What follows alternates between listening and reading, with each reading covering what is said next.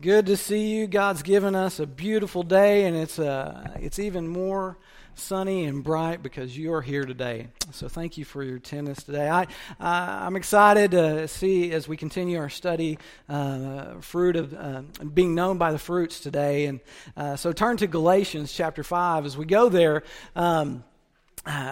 This morning we have a few visitors and some who have come from out of state, and it reminded me of the story that I heard. And I heard about this journalist who was going around the country to different churches and is writing a piece about church. So the first church I think he went to was in Florida, and he goes to this church and he sees, we have a phone back there on the wall. He sees the phone. There's a phone, but next to the phone there's this sign that says direct line to God, $10,000 a minute. Woo. And then he's like, "What is this? I have never heard anything about this." So he asked the pastor, "What was this about?" And he said, "Oh, it's exactly what you. If you pay $10,000, you can call God and speak to God for a minute or however many 10,000s you have." And then he goes to Kentucky and Tennessee and California and Texas, and he goes all these places, and same thing in every church. But then he comes to Oklahoma, and he sees the phone on the wall, but there's no sign there. So he asks the pastor, why isn't there a sign that tells how much it is to call God? And he said, "Oh, son, this is Oklahoma. It's a local call." Amen. Amen. All right. Thank you. Good morning. So, hey, let's get into our study today. As we dive deeper into Galatians chapter 5 and the fruit of the spirits, first we're going to go back and look at a section that you might have hoped that we would skip, right? Galatians 5:16, as it goes through, we're going to look at the works of the flesh. But before we get there, let's kind of just review just a little bit. Last week we focused on the fruit of the Spirit. It's called the fruit of the Spirit. That is singular, right? And the fruit of the Spirit we saw is love.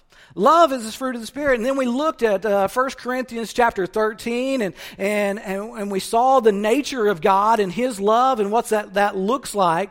So as for believers who've come to know Christ, when we come into this personal relationship with God, we have His Spirit that comes inside of us and makes residence in us, and we become new creatures. Amen? Praise the Lord. But as we are in this, we still have our old nature, or this sin, the flesh nature, that is warring against us. So we have to learn as new creatures to walk in the Spirit of God. So as we learn to walk in the Spirit of God, then God reveals Himself more to us, and we learn to conquer the things that are easily ensnare us. So as we look at Galatians, our text this week, first we're going to look at the works of the flesh. So to get a sense of what we're up against. So if you have your Bibles, and I hope you do, turn to Galatians chapter 5, and we're going to read verses 16 through 21. The Word of God says, "But I say, walk by the Spirit, and you will not gratify the desires of your flesh. For the desire of the flesh are against the Spirit, and the desire of the Spirit are against the flesh. For these are opposed to one another, to keep you from doing the things that you want to do. But if you are led by the Spirit, you are not under the law. Now the works of the flesh are evident: sexual immorality, impurity, sensuality, idolatry, sorcery, enmity, strife, jealousy, fits of anger, rivalries, dissensions, divisions, envy, drunkenness, orgies, and things like these. I warn you, as I warned you before, that those who do such things will not enter the kingdom of heaven. Father, we just come before you today and we ask that you would just bless this reading of your word. Father, Lord, we ask that you would speak the truth into our hearts and our lives today. And Father, that we would learn to walk by your Spirit and how to overcome all the desires of our flesh. And we pray this in the blood of Jesus. Amen. Sexual immorality, impurity, sensuality, idolatry, sorcery, enmity, strife, jealousy, fits of anger, rivalries, dissensions, divisions, envy, drunkenness, orgies, and things like this. As we look at that list, we see 15 things listed there, and then if we go back to our King James Version, we see that the list is just a little bit different, and there's 17, and I don't want you to think that they're different. They just added a couple together, all right? But in the King James Version, we see adultery, fornication, uncleanliness, lasciviousness, idolatry, witchcraft, hatred, variance, immolation, wrath, strife, seductions, heresies, envying, murder, drunkenness, or rivalries. So as we get into more of this, we will talk more and more about these things, and they're not contradicting each other. They're just put in different ways. But what we need to know and what we need to understand is this: that all these things, and for both sections in the King James and the ESV right there, it says "and things like this" or "as such." So this is not an exhaustive list. There's a lot more sins in our lives. Amen? But what we need to understand and what we need to see here is that all these things, all these words, all these actions, what they have in common is this: flesh. Flesh. What is that? You know, we know we are made of flesh and bone, but we as human beings, we're born and have this sin nature upon us. We're sinners. And we are sinners in this flesh because we are human beings. What that means is that we do what we want to do. We do how we want to do it in our power, and we are able to do all things that we can do upon our own, in our own power. That's who we are. As human beings, when we walk in our flesh, we're able to do all kinds of things, whether good or bad. Did you know that people walking in the flesh can be very religious and good? Did you know that people walking in their flesh can stand up and give testimonies in church? Do you know that people walking in flesh can stand up and preach sermons in church? Did you know that people walking in the flesh can lead music? Do you know that people walking in the flesh can sing in the choir? Did you know that people walking in the flesh can take the Lord's Supper? Did you know that people walking in the flesh can minister unto those others? They can be zealous and proclaim God for the church in great and mighty ways. They can even lead people to Christ. Did you know that? See, what I want you to get and what I want you to think about is, as we move in this, is that the walking in flesh doesn't necessarily mean wicked things. What it means to walk in our flesh is that as we move, as we walk in our flesh, we are gratifying ourselves. We are doing what we want to do, and sometimes that can even look like good. Sometimes that can even be good things. But the truth is that if I am walking in the flesh and I am gratifying my desires and doing my thing, then what reward do I get for that? The reward that you get for walking in your flesh, my brothers and sisters, is this: what you did. There it is. That's your reward. Hope you enjoyed that.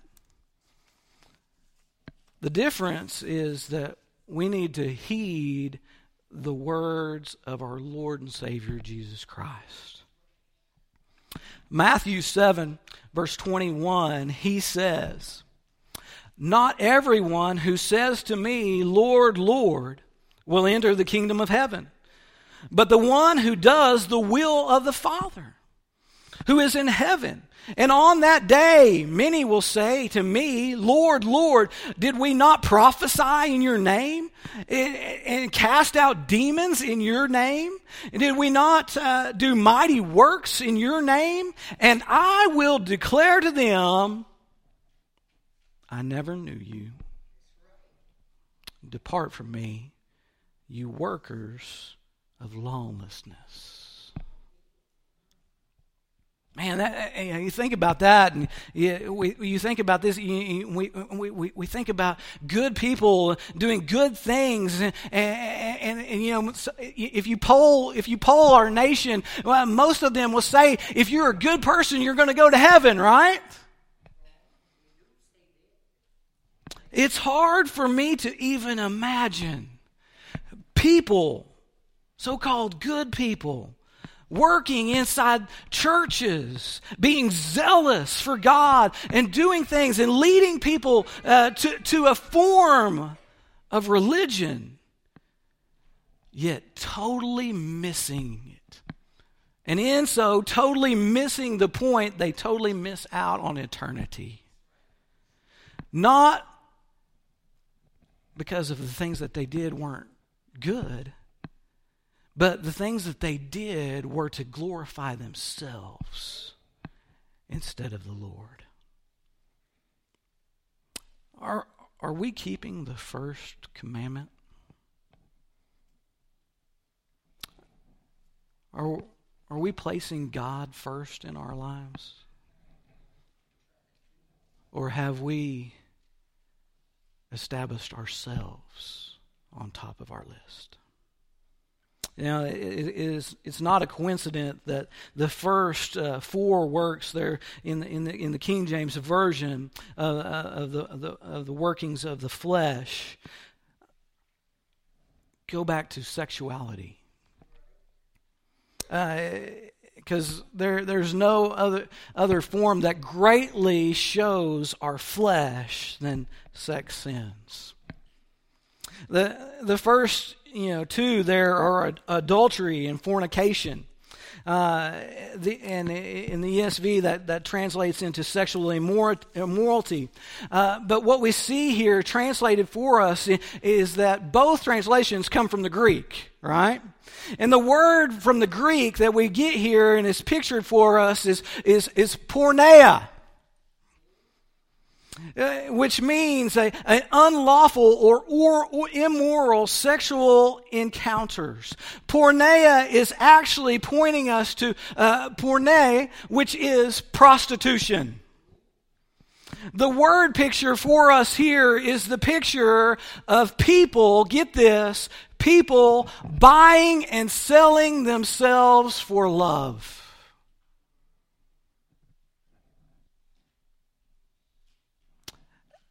And as you see this, and we look at the fruit of the Spirit, which we know is love, we know it's God's love, agape love, and then we think back here to this section as it starts out and it's pointing us to this fleshly love, this earthly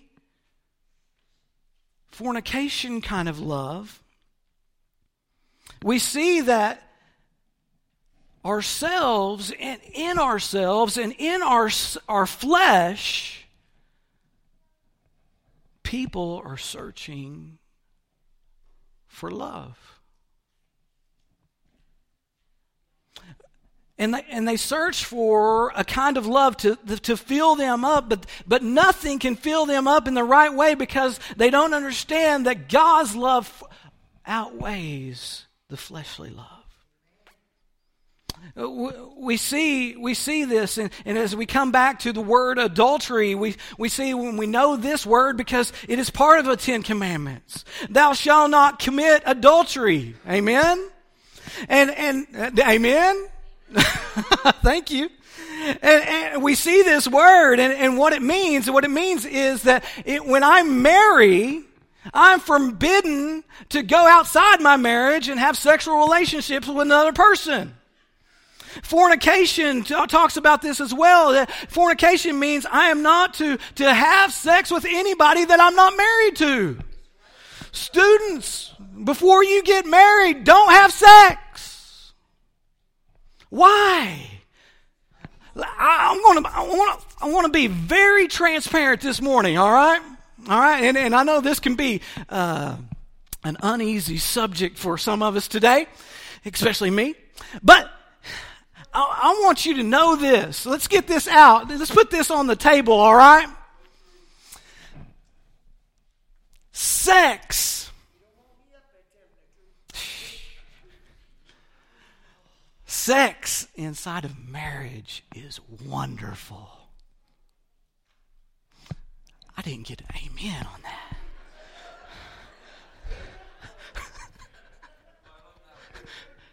Sex inside of marriage is awesome. Now they're warming up. His wife must have nudged him.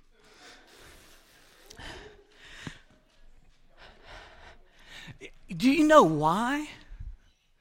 Because God created it to be awesome.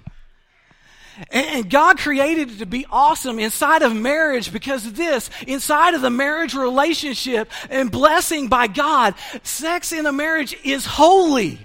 It is wonderful. It is not a sin. There is no shame in it. Guess what? Everybody here today is here because of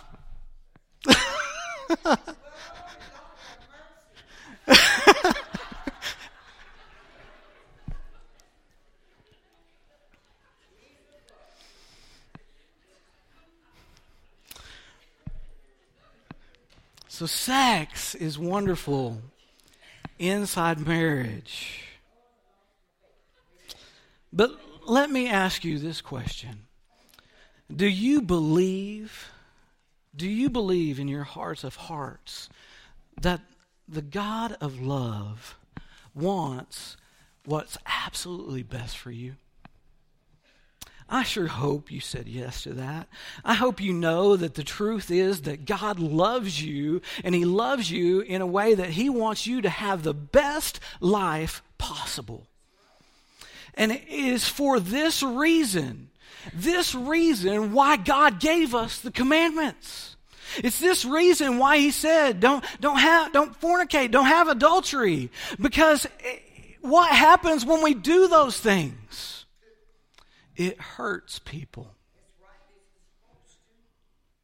And as we look at our world today, and folks, I think it's easy to see that Satan has brought out his four guns upon us. He has unleashed everything that he can against us. There's an arsenal that is coming up against us in our time.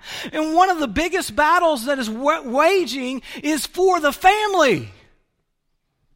Because he knows that if he can wage sin and reproach and adultery, fornication, all these things, that he can come in and he can split up families. He can tear apart families. And when he does this, and when he gets between a husband and wife, and these things happen, then their bitterness and their hatred come upon them. And then if there are children involved, what happens? They tumble down this situation. If they don't find Jesus Christ, they come into a place where they're looking for a different kind of love. They're looking for love from all things that are in the world. And they find that in fornication and different things. And then they find that they try to fill themselves up with other things like drugs or sex. And it just doesn't happen. And what happens is that as they pour themselves into finding the love that they can only find in God, they find themselves trapped in this world of sin. They find themselves slaves to sin, and which brings only hurt and pain and more and more and more. My friends,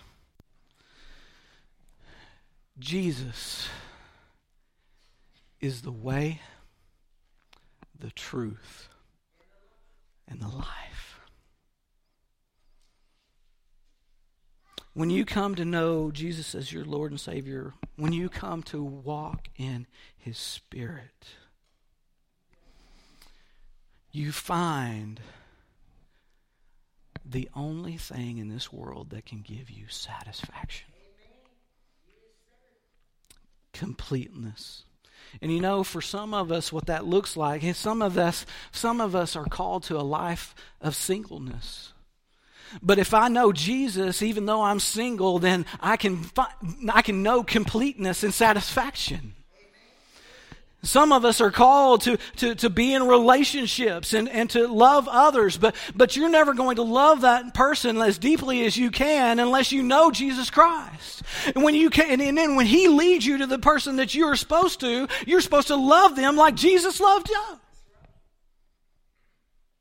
In Jesus, we find love.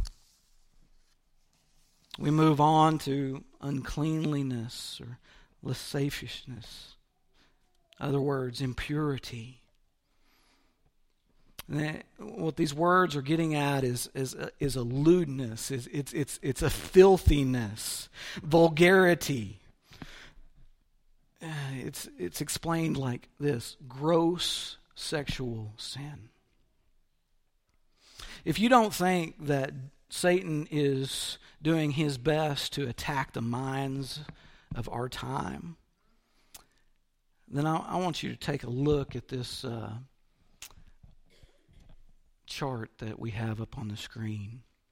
It's kind of small because there's a lot of information on this, so let me tell you what it says. It's talking about pornography. Get this. 90% of children between the ages of 8 and 16 have already viewed pornography. Porn sites on the internet comprise 12% of the whole internet. I can't even fathom how much information 12% of the whole internet is. The largest consumers of pornography are of the ages of 12 to 17-year-old boys. 70, now think about this, but 70% of men ages 18 to 34 are going to view pornography this month. But it's just not all the guys. This might blow you away. 1 in every 6 women struggle not with just looking at porn, but porn addiction. 10 to $14 billion a year are spent on pornography.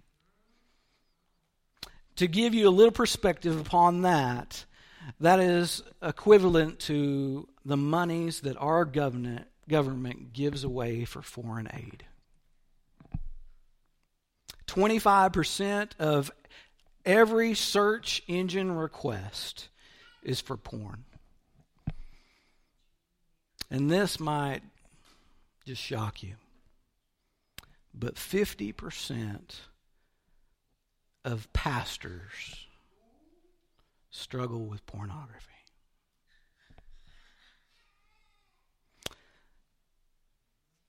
As a society, we have come to this point.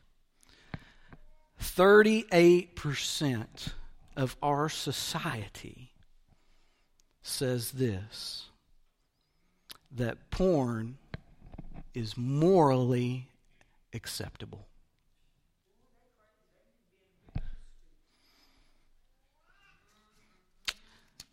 We're in trouble, aren't we, folks? You know, yesterday I was going over this lesson. I was writing down what I thought God wanted us to hear today, and I took a break for a minute. And I went to my window, and I was just looking out, and the temperature was raised up a little bit. It's almost 50 degrees, and the sky was just a beautiful Carolina blue, and there were a few white clouds in the sky. It was just beautiful. And I'd been going over this and thinking about this, and I just prayed, and I said, Lord, help us. Forgive us where we're at. To help us to overcome the wickedness and the sin and the shame that is just oppressed upon our nation. And forgive us and help us to get rid of the sin that easily ensnares our people. And you know what? Immediately, God spoke to my heart. Immediately, you know what he said? Immediately, he said, I have. And I was just like, you ever have duh? You ever have those duh moments? I had a duh moment. I was like, yeah, wow, yes, Lord. Yes, Lord. Yes, yes, yes, Lord. Thank you so much for reminding me and getting me right on where I'm praying. I don't need to pray that we need to find the forgiveness. What we need to do is get it out there, let people know that Jesus Christ has done everything that needs to be done to forgive you of your sin. Jesus, he paid that penalty. He paid that price upon the cross for us. He was buried and dead, and then he rose again to conquer sin and death. And it doesn't matter if it's pornography or what it is, what problems of the flesh you're having, what you're struggling with. Jesus has conquered it. He has conquered it, and he's conquered it to set you free so you don't have to be enslaved to that. The devil has nothing on you. You have freedom. You don't have to be slave to anything. You can be free in Jesus Christ if you just put your love and your trust in him. Oh, and I just had to say, duh. Thank you, Lord. Thank you for reminding me of that. God, I pray that all of us here today understand the love and the sacrifice that Jesus has given to us to overcome all kinds of sin and problems. I'm reminded of 1 Corinthians chapter 10 and verse 13. In 1 Corinthians chapter 10, verse 13, it says, there is no temptation. No temptation has overtaken you that is not common to man. God is faithful, and he will not let you be tempted beyond your ability. But with the temptation, he is also going to provide a way of escape that you may be able to endure it. God is here for you. God wants to come with you and help you through anything that the world is throwing at you. So if you are here today and you are struggling with something, it doesn't have to be pornography, whatever it is. You know this. Number one, that Jesus came to take that from you. And he is here to guide you and protect you from it. You just got to trust in him. Brothers and sisters, I want you to know that whatever the flesh is, God has conquered it. When you surrender your life to him, he is faithful to help you through it. We've got to fight. We've got to stop fighting against the Spirit and start walking in the Spirit. We've got to let go of our flesh and hold on to the Spirit. Last week, as we looked at the fruit of the Spirit of being love, God is love. And his perfect love, he places inside of us when we accept Him as our Lord and Savior. The proof of that is, we saw last week, in joy. Joy is one of the proofs of God's love in our lives. And we talked about joy, and just to recap just a little bit, joy has nothing to do with happiness. Happiness just means about your happenstance, wherever you're at, if you're happy or not at that situation. Joy goes so much deeper than that. Joy is something that cannot be taken away. Joy, no matter if people try to cut us down, if they try to break us down, if they try to beat us down, if they even try to kill us, they can't take my joy. Praise God. But another product of the fruit of the Spirit, of God's love, is peace. You know, when it comes to this world and this war, our flesh against spirit thing, anybody with me say, you just get tired? We need a nap right now. Just get tired of the war of the fleshing. But the proof of God is peace. Philippians chapter 4. Oh, this is such a good passage. Philippians chapter 4, verse 4 through 7 says this: Rejoice in the Lord always. And again I will say rejoice. Let your reasonableness be known to everyone, that the Lord is at hand. Do not be anxious about anything, but in everything, by prayer and supplication. Supplication means humbly and earnestly asking. By supplication and with thanksgiving, because God's already conquered it all, amen? Let your request be made known to God. And, oh, you gotta love this, the peace of God, which surpasses all understanding, will guard your hearts and your minds in Christ Jesus. What an awesome God we have. The Hebrew word for peace is shalom. The Greek word for peace is enare, or something like that. Don't trust me. All right. But in that Greek word has a range of meanings. Listen to these. This Greek word for peace. It can also mean totality, completeness, success, fulfillment, holiness, harmony, and security. As you look at that word shalom in the Hebrew, the idea of shalom is this. It means a realm where chaos is not allowed to enter. How awesome is that? My friends, when you come to know Christ, when you come to walk in the Spirit, when you have the fruit of His love, the proof of that is joy, is also peace. And that peace will bring you totality. It will bring you completeness. It will bring you harmony. It will bring you success. It will bring you security. It will bring you fulfillment. It will bring you wholeness. And I tell you this, and this is true, and you can take it to the bank, that you're only going to find true, complete peace in God above. It's the only place to find it. So my question is to you today, do you have peace? Do you have peace this morning?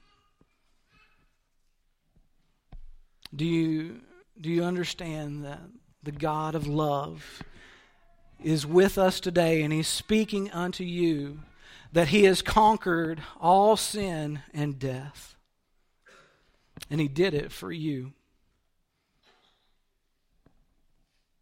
And it's free for you if you only put your faith in Him. Let's pray.